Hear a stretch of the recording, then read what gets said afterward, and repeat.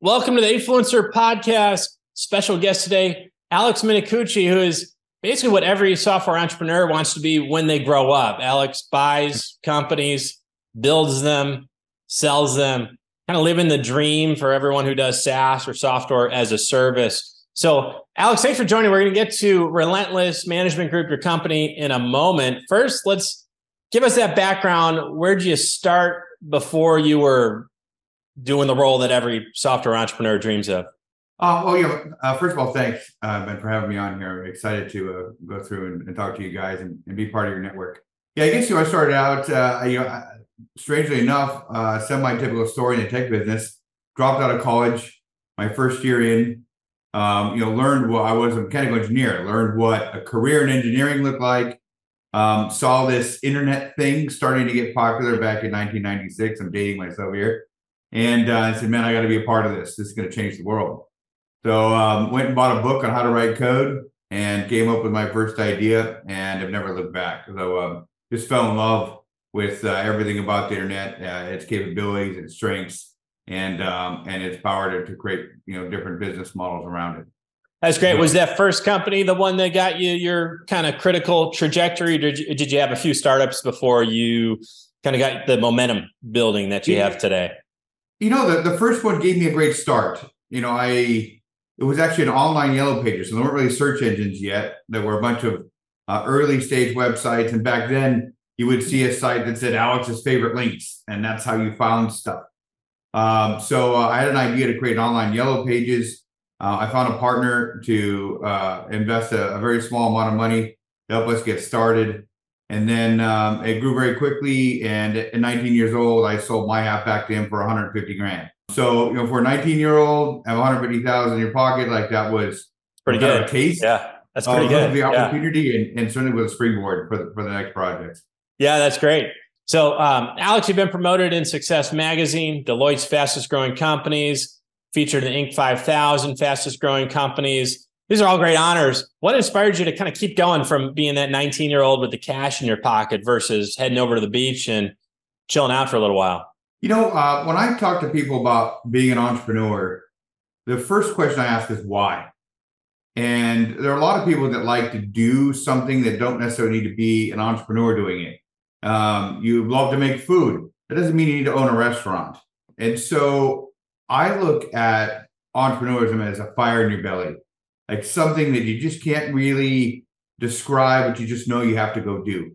And I didn't have any particular income goals or revenue goals or some magic number I had to hit. I just knew that I love to innovate. I love to be part of the game.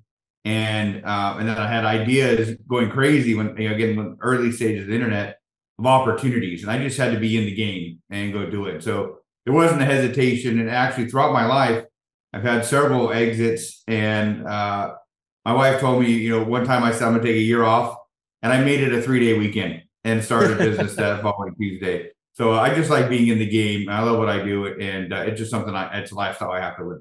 That's great. The 3-day weekend, the extra day off after. So in your, let's talk about that one, because that was going to be my next question about your biggest win. So you're buying, selling SaaS businesses. I assume that was the biggest win. Is that the case? Or what was, let's say, biggest win? And then tell me your most interesting business as well.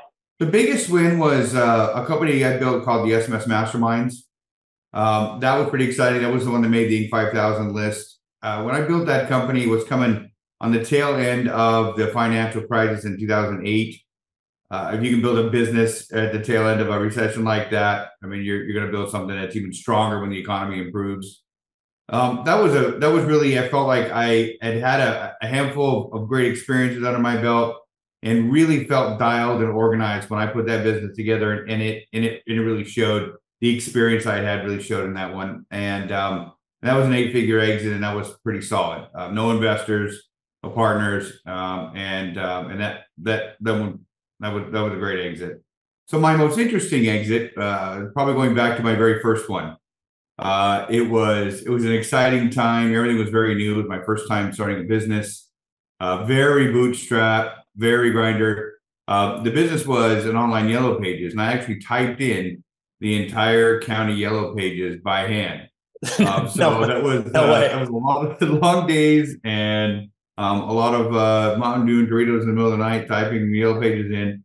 And so that was my start, and it was very satisfying to see an exit on something like that and make that the springboard moving forward. So that was a very exciting opportunity for me. That's great. That's a great story. It's a great lesson for everyone who, especially starting out, they kind of, if you just read the press and sites and TechCrunch and all that, hey, I want to raise money and I want to have someone else build my business for me. And you were what, 18 or 19, 18 maybe when you started. So nobody's going to give you money. And there you go. I mean, you talk about the grind out and typing in the word by word, character by character. Oh, yes, definitely. That's kind of the common strategy now is you come up with an idea and then find people to fund it. And I tell people there are a lot of steps you can take to prove the model or start building revenue early in a model. And you as an entrepreneur, it gives you more power. The more you prove it out, the higher your valuation is. But when you take on money really early, it just changes the dynamic a little bit. And maybe I call that a little old school now. But I love to see people that get in there and show a little grit and invest in themselves. And then there's always a time to bring on money and scale. Their investors are looking for those opportunities. But it's always nice to prove as much as you can with your own efforts in marketing. Yeah, it makes sense. I mean, you think about your big exit, and that's so much more money and impressive that you were able to take it coast to coast yourself. Versus if you're raising early, some of those exits you're getting a very small percentage of the pie right after you go through the seed, Series A, Series B, Series G, right? And at the end of that, you're lucky to come out with a slice. That's a great point. Is I've had people have $100 million exit, but they own 2% of the company. And right. I have a $3 million exit, but I own 100%. And so you have to really look at the dynamics. I ask a lot of people, what would $3 million do to your world? Like if you had $3 million in the bank right now, and so a lot of people trying to build $100 million companies, we don't need to. And sometimes the dynamic, the effort, the complexity of taking a year to try to raise money. When if you could build something to a $3 million exit and sell to a strategic who's going to take it from there. And now you're empowered. You take $1 million, you buy a house cash, you put another $1 million in long-term savings, you got $1 million to buy a couple of toys with, or put $500,000 in the next project. Now you've got strength, you got power, you got a foundation to build off of. So I tell a lot of people, hit the singles and doubles, be realistic in your expectations, set yourself up for success instead of always unicorn building, because that's it's not realistic statistically to hit every time. Yeah, it's a great way of putting it. Getting that early lead. It's as that saying, the first million's the hardest, but when we account for inflation, it's probably like you said, the 2 or 3 million, right? That you want to get that first. But like you said, you get that under your belt, and then you can kind of play offense, and you don't have to necessarily go and raise money in subsequent efforts either. You can if you want to, or you can sell strategically again, like you said, to somebody like Relentless. So on that note, you're not done in terms of business building. You guys still. My impression is you still operate a lot of the companies that you buy. You're still growing them. Sometimes you leave do you leave the current management in place sometimes, or are you bringing in your own? How does that look from your Relentless portfolio standpoint in terms of the companies that you've bought? How many are you running and growing? How many are you, I guess, I don't want to say outsourcing, but the management is being handled by someone else? Hey, we've got a couple of different models we work with. We got a dozen companies in our portfolio now. 9 of them we own, or I own wholly. So our shared management team operates those companies, and we build them with our internal staff. 3 of them were existing partners or founders who built companies who came to us for help. And I always thought it was antithetical to have an early stage company come to you and then charge them a whole bunch of cash to help them out, because they don't have cash. That's one thing they don't have. So what we do is we will actually, if we like the project, to trade equity for our services. So we've had companies say, usually they're going to use the cash for engineering and sales, maybe some leadership, some strategic guidance or support. So we'll say, hey, give us a piece of your company. We become a partner, and you can access my engineering team. You can access my sales team. We'll meet with you once a week and provide strategic guidance and support, help you with budgeting, forecasting. We even helped our companies raise money if they need to. So yeah, we've got a hybrid model where we oftentimes work with founders and try to support them, give them the resources they need, and a little bit of guidance based on our experience to try to be successful. I love an opportunity to mentor a strong founder and help them get over that hump and successful. Yeah, that's great. That's very founder friendly model, because that's exactly usually what these small lean teams that are bootstrapped, self-funded need is. We've all been there, right? And we're there today. You need the, like you said, at times the engineering help, and then you need to sell it, right? And you've got those two things, and those take money and can't necessarily charge for it. But it sounds like you've got a lot of scale internally on the Relentless team, where and we know that from the influencer work that we're doing together, where you've got seems to be economies of operational scale, should we say, where you can have someone doing a certain marketing role and they could do that for 5 companies instead of just one. Is that fair to say? Yeah, absolutely. I mean, if you think about the structure, it's almost like a services company, but we're servicing ourselves. So we've got a full stack engineering team that's managing a dozen platforms. And you're right. At that point, I can afford to hire better people than a single company could typically do. I can afford to put processes in place and leverage software for project management, things like that a startup can't afford. On the support team, like we have great support software and systems because we're managing support on a dozen companies. So we try to leverage that and create some economy to scale to be able to have better software, better processes, and better people. And yeah, that gives us great economy to scale internally and allows customers to have a better experience in our projects, to have a higher quality platform and go-to-market strategy. Yeah, it makes sense. It's funny with startups how many jobs are like part-time jobs, but you have a million of them, right? But they're all, it's a little slice, and it'd be overkill maybe to hire a full-time person, but you want the care of a full-time person. And that kind of strikes me as a pretty ideal, where you can have a full-time person touch multiple companies, or maybe all 9, right? Because it's the same thing. I know from starting these, this is my 3rd SaaS company. And every time I start one, you do the same thing, right? And you know this, right? You're doing the same thing every time. So it's a repeatable model. So for you to have your portfolio makes perfect sense. Let's get into mobile advertising, Alex, because you're one of the first guys to notice the advantages of mobile. And now, I mean, everyone's on the phones. The sites are more mobile than desktop in terms of access. Where do you see mobile going? Do you see any huge gaps that you're filling with your Relentless teams that others aren't out there? Well, I think mobile is exciting, but a lot of people use it incorrectly. When we started getting on the phones, the first logic was take my platform or take my site and get it to fit on a phone. People are looking for a different experience on mobile than they are at a desktop. And so the functions, the information, the way I interact with it, what I want to see, what I want to do is typically very different than what somebody would do sitting down at a machine and at a full desktop machine and operating.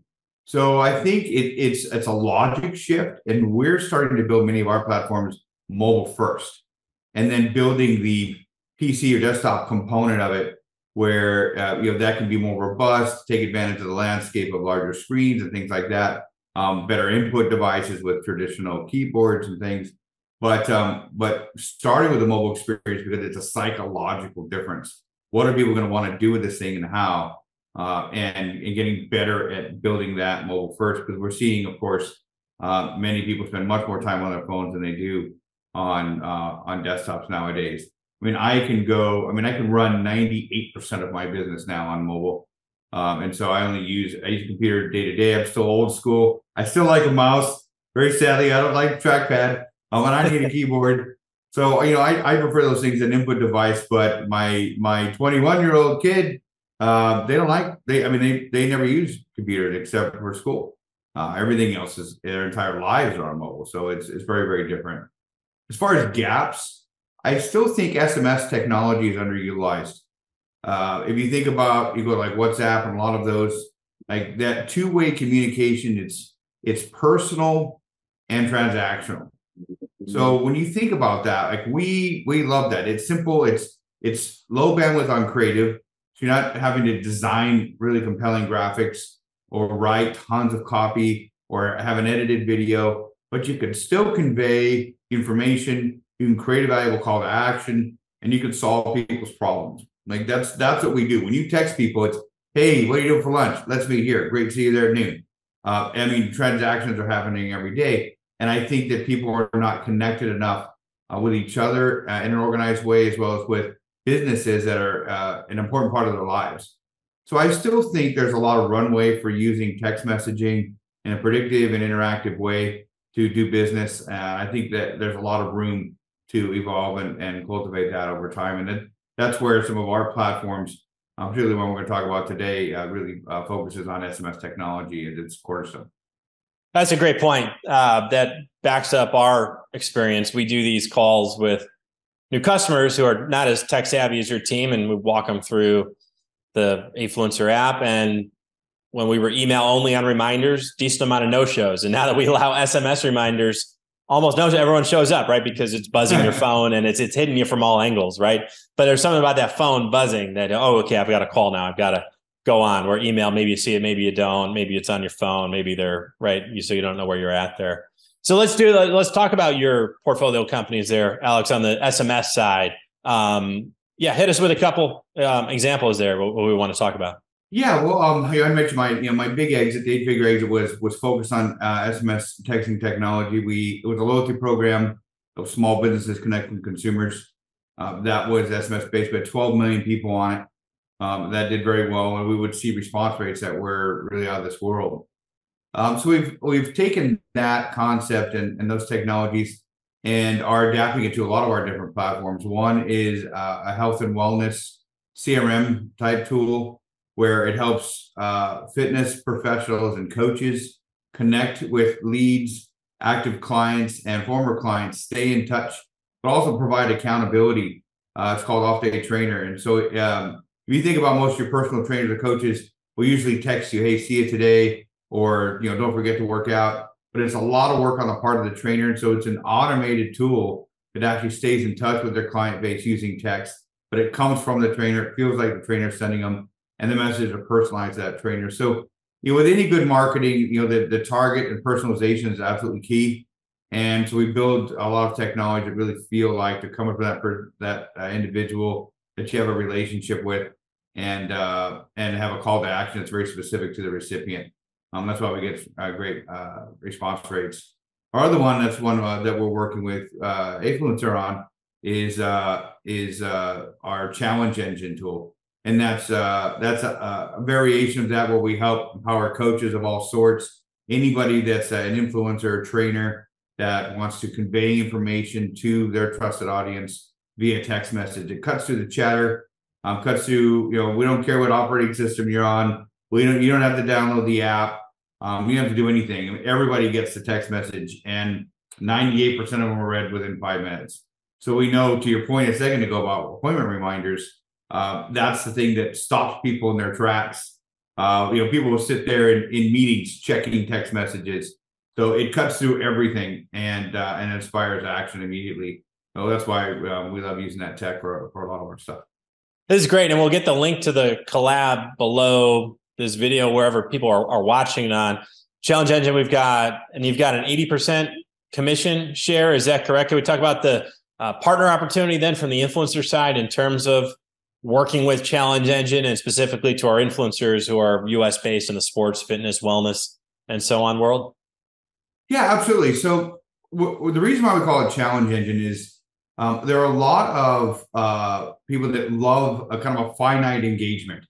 And think of it in the fitness world, and most fit pros will know this, 30-day belly buster challenge, or 21-day push-up challenge, or 75-day beast mode challenge.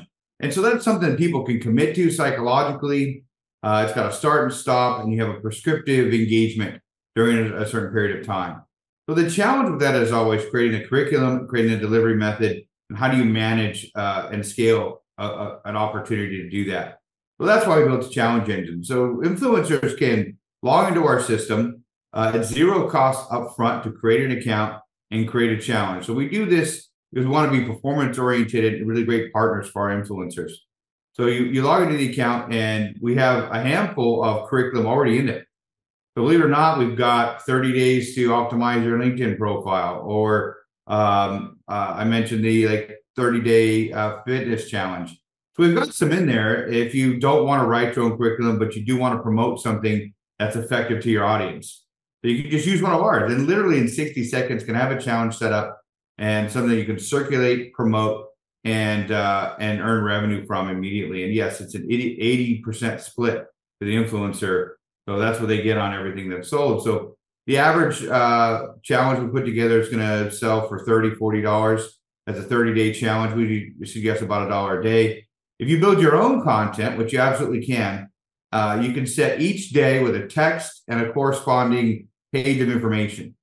So it could have an inspirational quote, or today I'm going to give you a recipe for my favorite soup. And then they click the link and you have the recipe for the soup in that link. Again, all mobile enabled, so text and mobile web. So it loads right up. And you can have every morning that text go out. You can have one go in the evening saying, hey, did you do your run today? Or what did you think of the soup? And then solicit feedback. The beautiful thing about our system, people can respond and you create a dialogue with your customer base. So you can create your own curriculum. You can charge whatever you want for it. And we simply do revenue share as you promote it. When you create a challenge, it automatically creates a registration page. So very simply, it gives you a link that you can promote to your audience. And there's two ways to set challenges up. One is everybody starts at the same time. So, hey, I'm going to do a September challenge. It starts on September 1st, sign up now. And then on the 1st, it begins your 30-day sequence. Or it could start the day after somebody registers. And so if you say, hey, I've got a 30-day weight loss challenge, as soon as somebody signs up, they'll receive a text with a confirmation. The next day, they get day one of the challenge and begin their own journey on their own. So you just promote the registration link and say, hey, I've got this great program put together. People can click, sign up. We do the billing. And that's the other part. We've done some challenges, some things like this before in the past with tech. We had a lot of influencers say, I don't want to deal with the registration page. I don't want to make landing pages. I don't want to deal with billing. I don't want to deal with Venmo. I just want something simple. So now literally in 60 seconds, you can create a challenge. It creates a landing page. You promote it. We bill it. We send you your 20% at the end of each day. Your 80% at the end of each day. And then you just continue to promote it and it becomes a great revenue stream for you. That's a great influencer product. Let me ask you, where do you think in general the influencer marketing world is going from here? You were early in on mobile. What's next over the next few years for the influencer creator world here in terms of marketing, partnerships, and so on? I think the influencer world just gets bigger, better, and more important. I'm a big e-commerce guy. I've been involved in e-commerce for a long time. Reviews and social proof have been that cornerstone of buying decisions. Those are the first things you look for: recommendations from people like you, reviews that prove that the product has worked and that the seller is reputable. So that creates trust. And I think the influencer side of the industry is really the next level of that. I want to look for someone that I can relate to, someone that's demonstrated themselves as an industry expert that I can trust, and that's the operative word, to give me guidance, recommendation, and support on the things that I need in my life. So I think that it just gets even more and more prevalent. What it really needs is to be more organized. And that's why I think the platform here is really special, because it helps people who have products and services like me connect with the influencers that have built the trust, that are industry experts that can vet out and prove that I've built something good, and then help guide the people that are looking for this to the product. So it's really about relationships and trust. I think the influencer industry is really important and will just become more so. That's great to hear. And we love hosting your collabs. And I think you made a great point on the product reviews. That's something that we probably don't talk about enough as a benefit of this, where, people want reviews, and this is a great way to get them, right? Whether you're shipping your e-commerce product to influencers and that's a great call to action. Leave a review, right? 5-star reviews, those are out there forever. And that's something we're playing around with on the platform. Hopefully we'll have some more features in there to make that easier to ship something and get that review and all that good stuff. I must say, I think you've got my favorite background of our podcast series to date. On BeRelentless.com, talk about the wine and sushi get-togethers that you host. Would love to do this over wine and sushi next time that we get together, if that works for you. I love it. It would be my pleasure. That's awesome. Yeah. Looks like a lot of fun on the shelf behind you there. So a lot of potential for lots of creative talk. So thanks again, Alex. Let us know, where can our listeners, influencers, viewers, where can they find you? Where can they follow you online? Yeah, the website is berelentless.com, berelentless.com. The best way to get there, you can see a little bit more about our team, our services, and our portfolio companies. And of course, on your platform, you can search Challenge Engine. That's the current, we're going to be launching multiple offerings on the site, but that's the one that we're promoting right now that I described, the Challenge Engine. So search Challenge Engine on there and you get more information about the collab on that one.